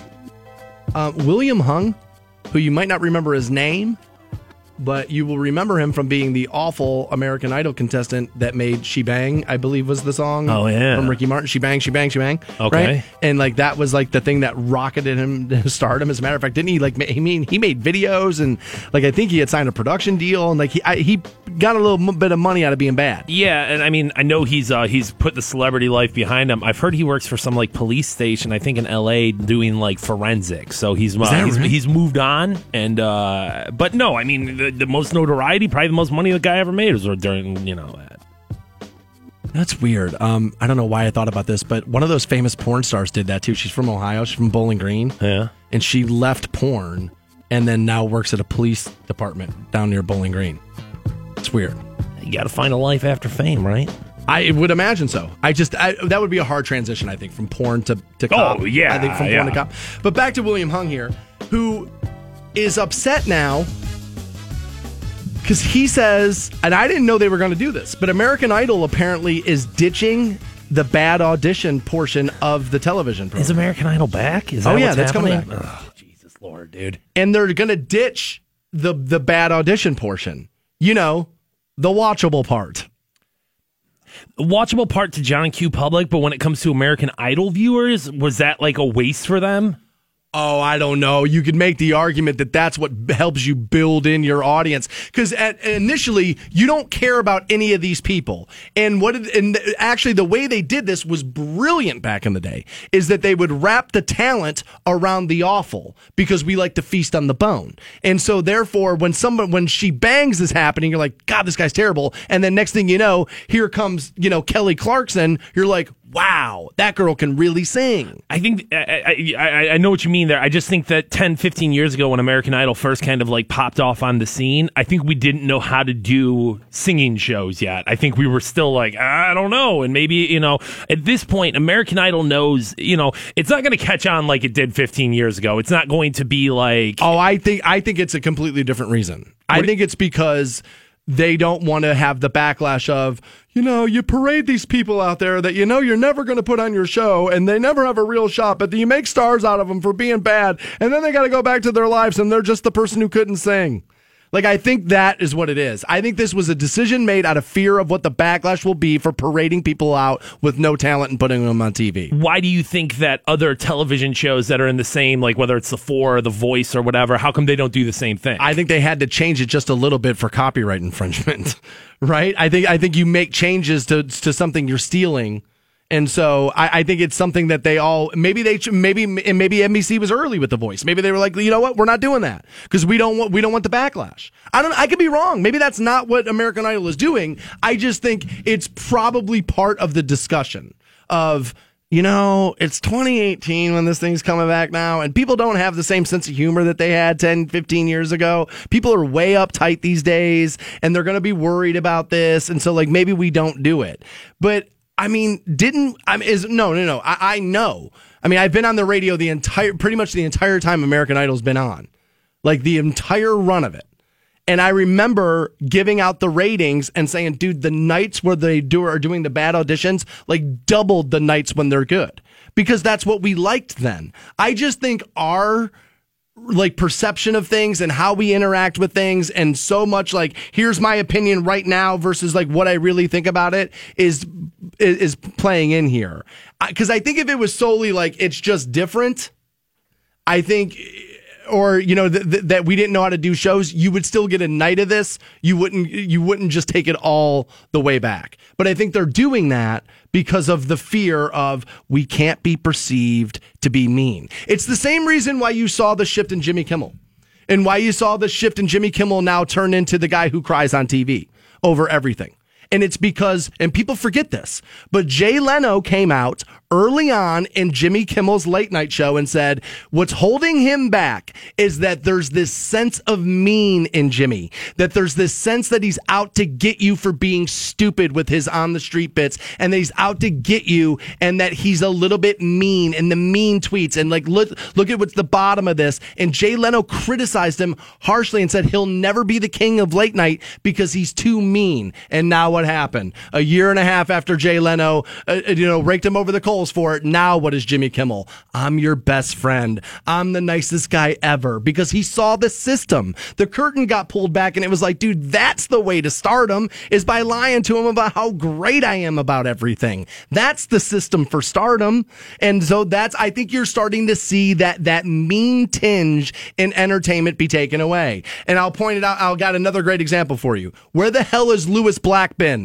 Where the hell is he? We're in the most screwed up political time of our lifetimes. And yet one of the most brilliant political comedians is nowhere to be found. And you know why? It's because you don't want his delivery of a screaming madman anymore. Everybody wants their hand held. Nobody wants the delivery of Louis Black. 5 years when it comes back into style, Louis will be right back at the top of all your television programs. He didn't get any less brilliant over the last 3 years. We changed, not him. More Stansbury Show right around the corner. Hang on. 106.9.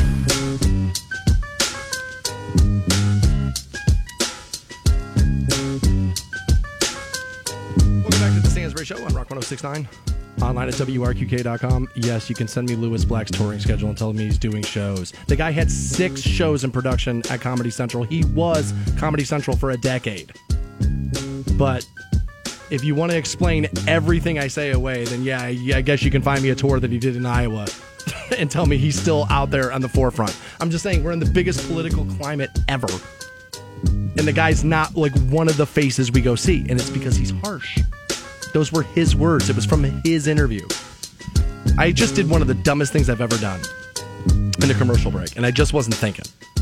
Where somebody wrote in and said, dude, what's the phone number to the radio station? Which, again, this happens a lot here, and I think it's because it's not 106.9, whatever, the 3 would be, and then 106.9. But the phone number is 1-800-243-7625.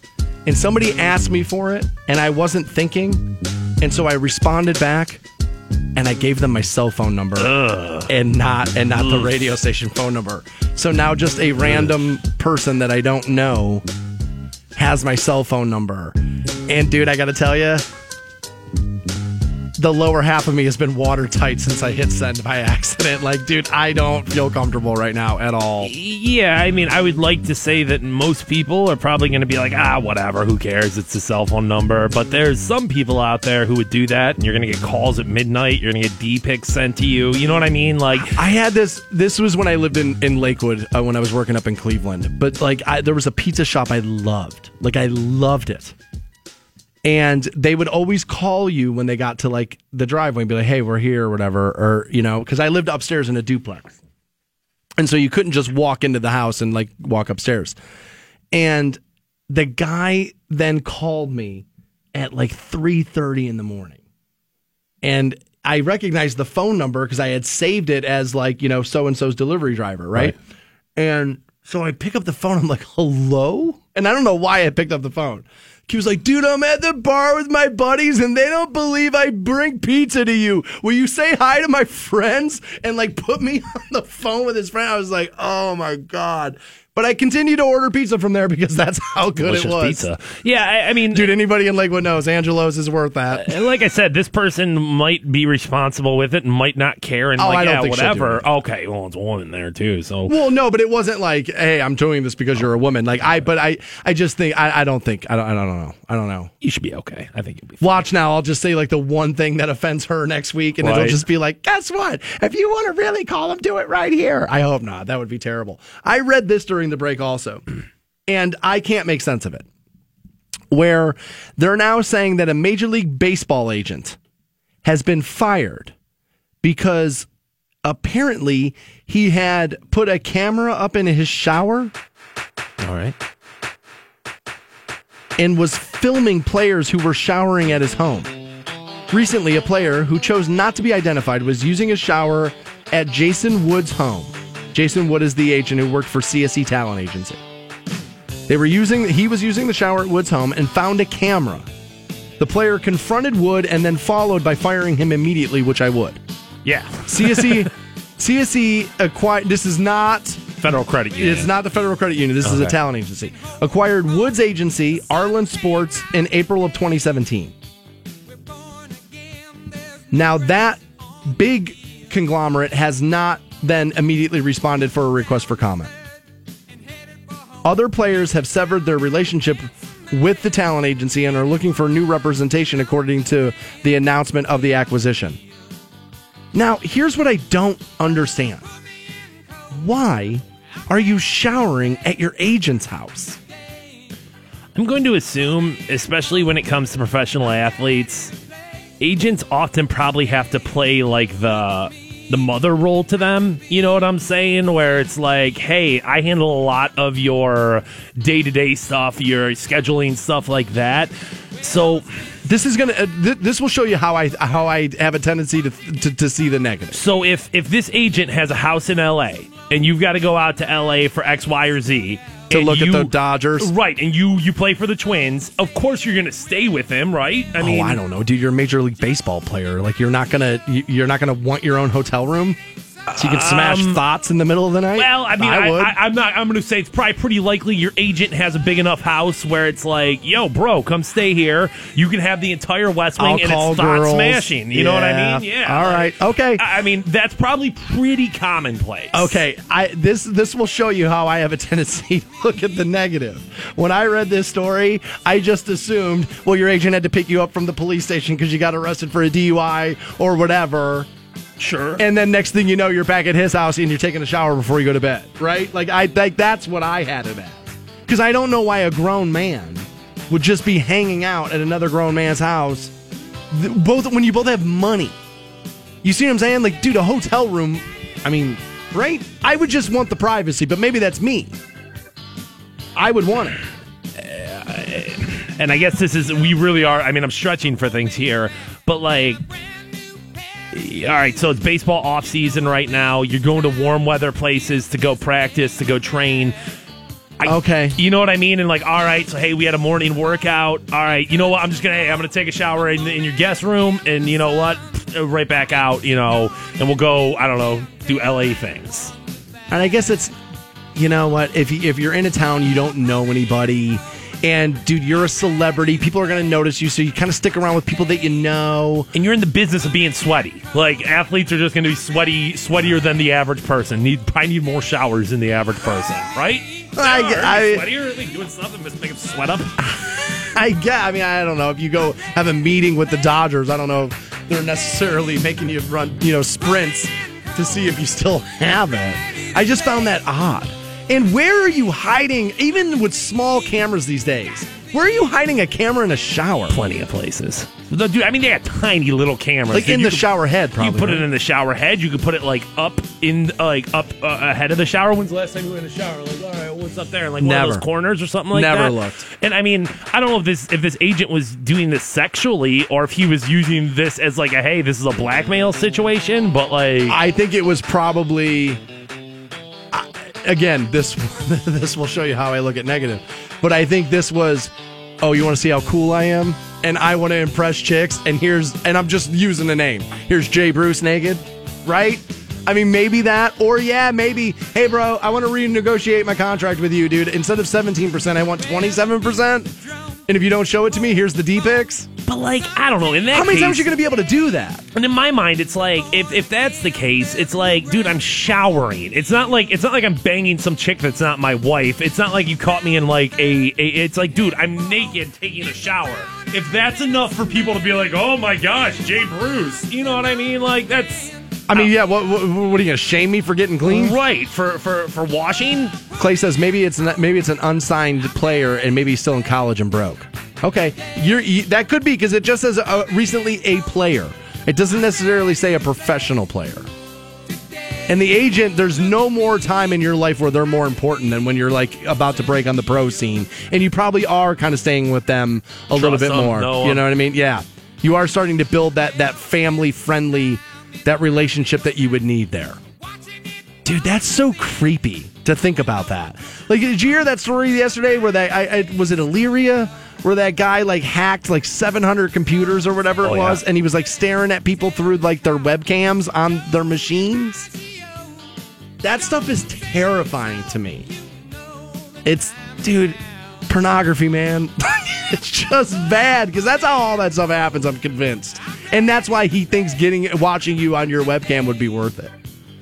And I worry about that kind of, and I'm going to go overboard here with the terminology, but that kind of terrorism where it's like you're like the 15-year-old down the street, instead of shoveling my driveway, can like email me and be like, bro, you either, dude, pay me $2,000 or I'm sending these pics to your program director. Like, dude, I gotta tell you, your boy does not like that. I am not a fan of that. I am a fan of money. You probably are too. That's why we're going to give you $1,000 next on Rock 106.9. Dan Stansberry and his boy Wonder Matt Fantone. At last, two heroes. The Stansberry Show, Rock 106.9. Welcome back to the Stansberry Show on Rock 106.9. We have $1,000. We'll get you hooked up here momentarily.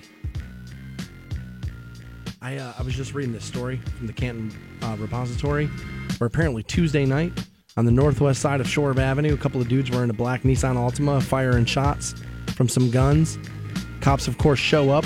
Car ended up going down the wrong way, down Cleveland Avenue, and almost caused a car accident on the corner of Cleveland and Market. And then they hopped out of the car, and they both, two of the passengers, the driver and one passenger both dumped a weapon. And then they actually ended up finding another loaded .38 in the car where a third passenger happened to be. And they found those guns and also some fake cash was on, some counterfeit cash was on these guys as well. And you got to wonder, did he know it was counterfeit? You know what I mean? Like, right. Were you the counterfeiter, or did somebody pass on counterfeit bills to you buying something off of you? You got to wonder that. Yeah, to me, counterfeiting feels like such an antiquated crime. It feels like almost like stealing the money bags off the back of the train. You know what I'm saying? Just because, like, the James gang. Well, right, but just like money is so like. There's holograms in it, and there's all these different colors in it, and there's so many ways I look at cash, and I'm like, dude, there's no way you can replicate this, but I just busted but like I caught some counterfeit 50s at the Agora not that long ago, and they told us that night. They said, hey, look, there's a report in the area about counterfeit bills, and sure enough, a guy handed me a bill, and it just felt so flimsy. And the moment I pulled for the marker to test it, he ran. Oh, okay, so he knew. I was going to say, I think that it's quite possible, like, you go to the gas station, somebody hands you, hey, here's your $20 worth of change, and you're just like, all right, I'm trying to get out of the way. I don't want to be one of those lotto people. I'm one of those bad people. I'm terrible about this. Like, if I hand you money and you're giving me change, you ever watch those people in the store who, like, count to make sure the change is right? Not you. Dude, I grab it, put it in my pocket. Right. Like, you could shortchange me more than the average human being just because I'm thinking about the person behind me who's, like, pissed at the fact that it's taking time. Like, dude, get out of my way. I'm that guy. So I'm just like constantly putting stuff in my pocket and walking on. And I guess I'm looking at it from the perspective of like, all right, if I counterfeited money, I would be using it at the gas station. I'd be using it at Giant Eagle. I'd be using it. If you were counterfeiting money and you were just going to go scam another drug dealer, I guess that would be a lot easier. See, to me, I've never understood the counterfeiter. Because this is the ultimate crime, I think, that proves to you that greed is what takes down criminals. Right. You are making money. Right. What are you making $100 bills for?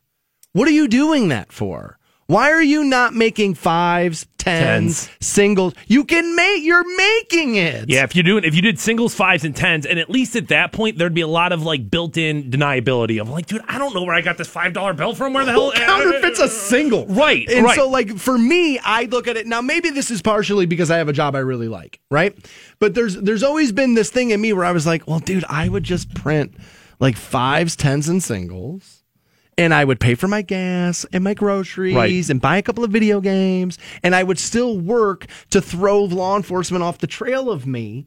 And since I'm making the money in my basement, what do I care how long it takes me to print 1 million? Yes, but that's a very... Once you start getting that extra money into your hand, once you got that $10 bill in your hand time again... It's like people who start selling drugs so they can buy their kids something, and then the next thing you know, you're like Escobar. A week later, you're going to be like, all right, well, dude, I could just do this with 20s. It would happen twice as quick. And then it'd be like, all right, hundos coming down the pipeline. It wouldn't take very long for that to be very alluring. It just seems...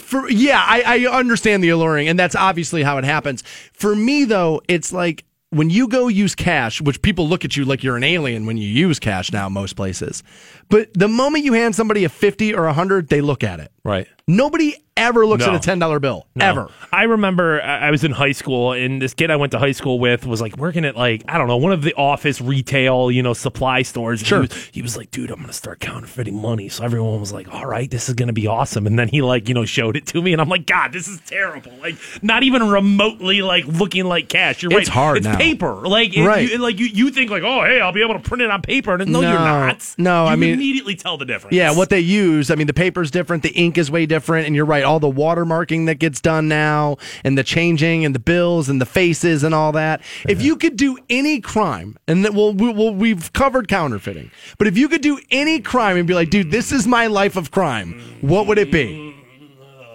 Counterfeiting does sound good, and it just sounds easy. Now, I'm living this life without having to worry about is this actually going to come down on me? Yeah, just in the moment, this is what you're choosing to make the money. Do I want to be a drug kingpin? Do I want to I think there's too much stress in that. You might get murdered, stuff like that. I think there's too much stress in the drug kingpin. All right. And we covered counterfeiting. I think counterfeiting's the best one though, because it's dude, you got the Steve Harvey show on. You're just smoking L's, right. And next thing you know, you're just printing bills off. But for me, my dream, how you'll live vicariously in movies, right. Dude, I want to be a mob dude, or I want to be you'll live vicariously through the bad guy, through the black hat, as they would call it. For me, dude, I want to be a car thief. Okay. So bad. I want to be a high-end Ferrari, Porsche, Lamborghini Gone car in 60 thief. seconds. Yeah, okay. Dude. I want to be 53 cars, 50 out, whatever it was. I got to do it. It's got to be high-end there, because if you're living the life of a normal Canton car thief and you're just stealing a Buick Rendezvous, what a terrible go of it that is. But you're right. If it's Ferraris and McLarens and things like that, it would just feel like international life of crime. Right. Fun. I buy it. You know what I mean? You sell 4 Ferraris and you're like, yeah, you know what, dude, I'm just going to go take a vacation on the beach for the next few months and lay low. I think car thief would be a very interesting way to make a living. Although I think they throw the book at you. I think it's 15 years or something you get for that, which is crazy. But we're living in this hypothetical world where we're getting away with it. You know what I'm saying, right? We're getting away with it. You're a good car thief. Yeah, see, I like car thief because here's the thing. Ultimately, I feel like nobody really gets hurt. And I know the insurance company gets hurt, but dude, you become a mob guy and you start offing people, you're the Iceman or whatever. No. Now I'm killing people. I don't want to get morbid. But aren't you stealing from all the people who pay into insurance premiums? Yeah, but they're suckers. You know what I mean? All you people that have to do this, suckers. You know what I mean? We're all just the suckers. Victimless crime. Yeah, going to work, punching our clocks. Bunch of marks is what they'd call it. You don't have to do that, though, because we're passing out some money. Here's your $1,000 right now. Gary Show, Rock 106.9. Welcome back to the Stansbury Show on Rock 106.9, online at WRQK.com. Your next opportunity at $1,000 will be at 10:10 with Teresa. Your next keyword. New York is entertaining the idea. A county in New York, rather, is proposing a ban on smoking in cars with kids. New York announced new legislation Tuesday to protect children in the county from secondhand smoke. They are looking to ban smoking while kids are in the car. Children, they say, have no way of knowing the dangers of cigarette smoke and cannot be expected to protect their own health. We already don't allow smoking in indoor public spaces because we all know the dangers of secondhand smoke. Now, opponents of the law will claim that the state does not have the right to legislate smoking in a private vehicle. Proponents, however, say it's a matter of public health, and those children certainly have the right to breathe clean, healthy air. Someone's habit should not force carcinogens and pollutants onto a child's lungs. When said that way, it's hard to argue that. The legislation won't be unique to Erie County, which, if you're curious, is where like Buffalo and Schenectady, Rockland County are all up there. But states like Arkansas, Louisiana, California also have a smoking ban in the car. During the press conference, they said the legislature is still negotiating the penalties of the offense, but for now, we don't want this to be a draconian.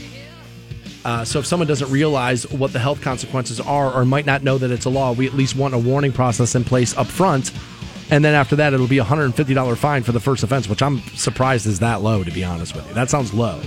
But it's about, what, if seatbelt ticket's about $150, right? It's in the general price range, yeah. So that's probably what they based it off of, was a similar thing there. I'm kind of stuck in the middle on this. And again, it's about a week and a half. It'll be 5 years since I've smoked a cigarette. And so I don't want to be hypocritical and be like, now that I don't smoke. But I will tell you that when I did smoke cigarettes and when I was living near my family and my niece was young, when I would take her in the car with me, I would not smoke cigarettes in the car when my niece was in the car. I felt like I knew enough not to do that. I'm one of these guys, I don't really like when the government makes laws I don't feel like we absolutely need. Because I just feel like, it's like, dude, why are you doing that? Is it just to steal my money? Probably. But this is secondhand smoke, and they make a good argument here where it's like, if you can't smoke in a restaurant because your smoke is going to affect me at the table next to me, I'm only in that restaurant with you an hour or two, maybe tops. These kids are going to be in your car with you every day, and if you smoke with them once in the car, you're smoking with them in the car every day. Does this apply to homes? It does not currently now, but there are housing, like there are apartment complexes that won't let you smoke in your home. Yeah, but if I buy my own home and I have kids, I mean, what's the difference between smoking in the car and smoking in my home? Well, that's why I don't love this, is because I feel like that's going to be the next move, and I don't want them doing that to me in my house. I don't want you to smoke around your kids. But I feel like the government's involved in my life enough, and the more I open my front door to my home, the less I like it. So isn't your car an extension of your home? I mean, it's your car. You can make the argument your kid can go to his room while I'm smoking in the living room. Smoke. I mean, come on, though, dude. Like, if you don't, I mean, you could also make the argument that it's like, dude, if secondhand smoke was that bad, where are all the people who grew up? Although they say that's where asthma came from for my generation, growing up, being in the backseat of a car with a mom. Now, my parents didn't smoke when I was growing up, so I don't know what that's like. I just think if you open up the door to this being the rule in cars, there's no closing it on your house. Oh, no, house is going to be the next thing, and that's why I don't like it. What I wish we could have is people who smoke cigarettes who realize, and if that's an adult decision you want to make, fine. I don't care if you smoke cigarettes. That's fine. But what I wish you could do is not smoke while your kids are in the car. I wish people would do that on their own, but they're not going to. And I don't know what the link between secondhand smoke in the car and asthma is, but I'm sure somebody's made the connection. I would have to imagine. I mean, I don't know any kid that grew up when I did who now has cancer from it. Just because I don't know it doesn't mean it didn't happen. But my guess is that if you were smoking with your kid in the car, you were smoking right there at the dinner table, too, and like blowing it right in their faces at the dinner table. Now, some people have used the argument of secondhand smoke not nearly as bad as people have made it out to be. People use it to justify an overreach of government and all these different things. So, like, I mean, is there any credibility to, like, well, maybe it's not that bad? This is one of those things that if I were to vote on it, that I would vote no on implementing this law. So you are allowed to smoke with your children in the car. I rather you didn't. And I wish that you would not do that. But because of and this is always where people go when they don't have a great argument, and I'm telling you that on the onset, is that it feels like we're getting into the slippery slope territory here, and I want them less involved with what I do in my home. And so if I can protect my home from the government more by voting this down, then I have to vote this down. And what I would wish is that you people who smoke cigarettes would not smoke in your car or around your children in the home. I'm being told that a guy grew up in an 888 square foot home when my parents smoked. The whole house filled up with smoke. Okay.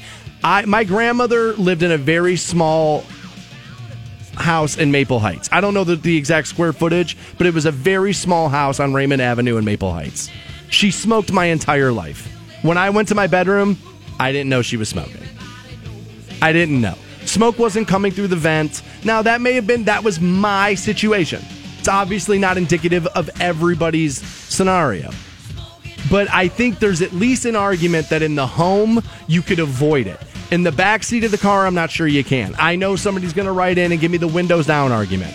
Well, in Ohio, where it was 7 degrees the last 2 weeks, I'm not sure that that's necessarily a solid argument. Out of fear of what happens with the home, and I want you to be able to do not whatever you want in your home, but I'd like you to have a little bit more freedom in your living room than maybe you have outside of it. So out of fear of that, I would have to tell the government, dude, you need to slow down on this one. And don't ever lie to me about the fact that you care about my kids' government, because I know better. What you're after is the $150 fine money that you will misuse and spend erroneously after you steal it from me, because that's all you're capable of doing. We will close out the Stansbury Show for the day. That will happen next on Rock 106. Rock 106.9. Welcome back to the Stansbury Show on Rock 106.9. Teresa will get you your next keyword at 10:10 this morning. Get you hooked up with $1,000. 10 after every hour, she'll give you a keyword. They'll text in, you'll have some money. Dude, I was reading this story where 3 Las Vegas casinos have been robbed in the last 90 days. 3. That seems like a lot. And it seems like one of them was like the poker room in one of the casinos. Like he robbed the cash cage right there. Right? And this last guy got away in a cab and they haven't found him. In a cab? Yeah. Wow. Which I don't understand. Because don't you just call the cab company and be like, we need the receipts of where you went and all this? And having been to Las Vegas, having lived in Las Vegas, there's cabs sitting out in front of those hotels. But there's also a line of them. And so sometimes getting out and moving and this and that seems like a very bad system, banking on the taxi being able to get you in and out of there. Yeah, I mean, the concept of having a drive man exists for a reason. I mean, somebody that you're going to be able to rely on, but obviously he got away with it. So. I can't believe that. The amount of distance in a hotel, in a casino hotel room, or a casino floor in Vegas to the front door. Those things are designed like that for a reason. Right. It's so you'll get walking around where's the bathroom? Oh, I guess I'll play this. They're designed like that for a reason. And one of the reasons is to put so much real estate between the gaming table and the front door so you don't get it. Probably safe assumption then, as we look at 3 different incidents and they've all gotten away with it thus far, is there some sort of a organized crime sweep going through Vegas right now? I would imagine it's gotta be an insider job, right? I would imagine it's a team effort. I would imagine that it is a team effort. I guess James Woods was playing in the poker room. He's a big poker player, pretty good too, from what I hear. I used to see him at the Mirage a little bit back in the day. He was in there a lot, and apparently he was in. I think it was the Bellagio when that got robbed. I think that was late last year. It all sounds very, very suspicious to me. Wasn't he in one of those Oceans movies? Oceans 14, Oceans 17 or something like that? All of a sudden, he could be. I don't think he could be. Was Brad Pitt there? Was George Clooney there? But that little Asian guy, was he there? But apparently, I guess Woods was tweeting about it after it happened. It was giving credit to the Bellagio staff, saying, he said, it was happening 20 feet away from me and I had no idea it was going down. Meaning he's the staff was just cool, calm, and collected, and that guy ended up getting caught long term.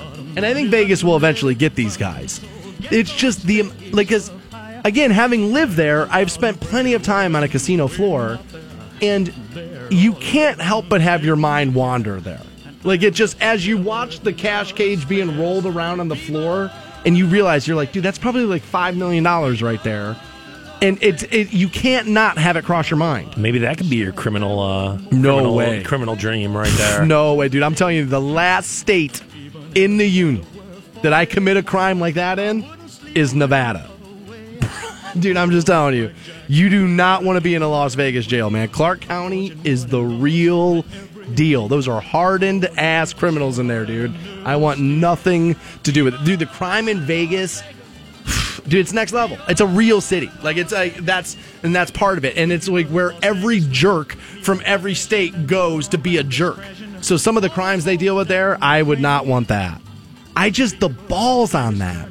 To rob a casino. I mean, these were strip casinos. New York was the latest one.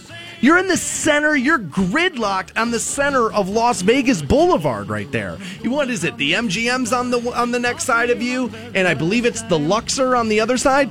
This is some of the busiest real estate on Las Vegas Boulevard. Like, that exit strategy, although it worked, that had to be perfect storm scenario stuff. Unless, did you pay off the taxi guy to be on the right side of the street? Did you pay off the taxi guy? Is it your buddy? And he was actually on the, what would it be there? Sahara and Las Vegas Boulevard, maybe? And he was on the side street? Maybe that's what happened? But they used to say that the furthest distance between 2 points was a kidnapper and his money. But I got to tell you, I think stealing from a Las Vegas casino, there are easier. I think you'd probably get away robbing a bank easier than you would robbing one of those casinos. Oof, man. Hats off to that guy, man. Like, dude, run for your dear life, dude. I hope you get to spend at least some of that money, because when they catch you, they're throwing the book at you. You don't have to steal anything. We're going to give you $1,000 at 10 after 10. Teresa will give you your next keyword. Aside from that, we're done for the day. Be back at it live tomorrow morning on Rock 106.9 at 6 a.m. See you. The Stansberry Show. I have got to get in on this. Rock 106.9. Hey guys, you got Stansberry here. When you get in a car accident, the first thing you think is, I can't believe this idiot just hit me. The second thing you think is,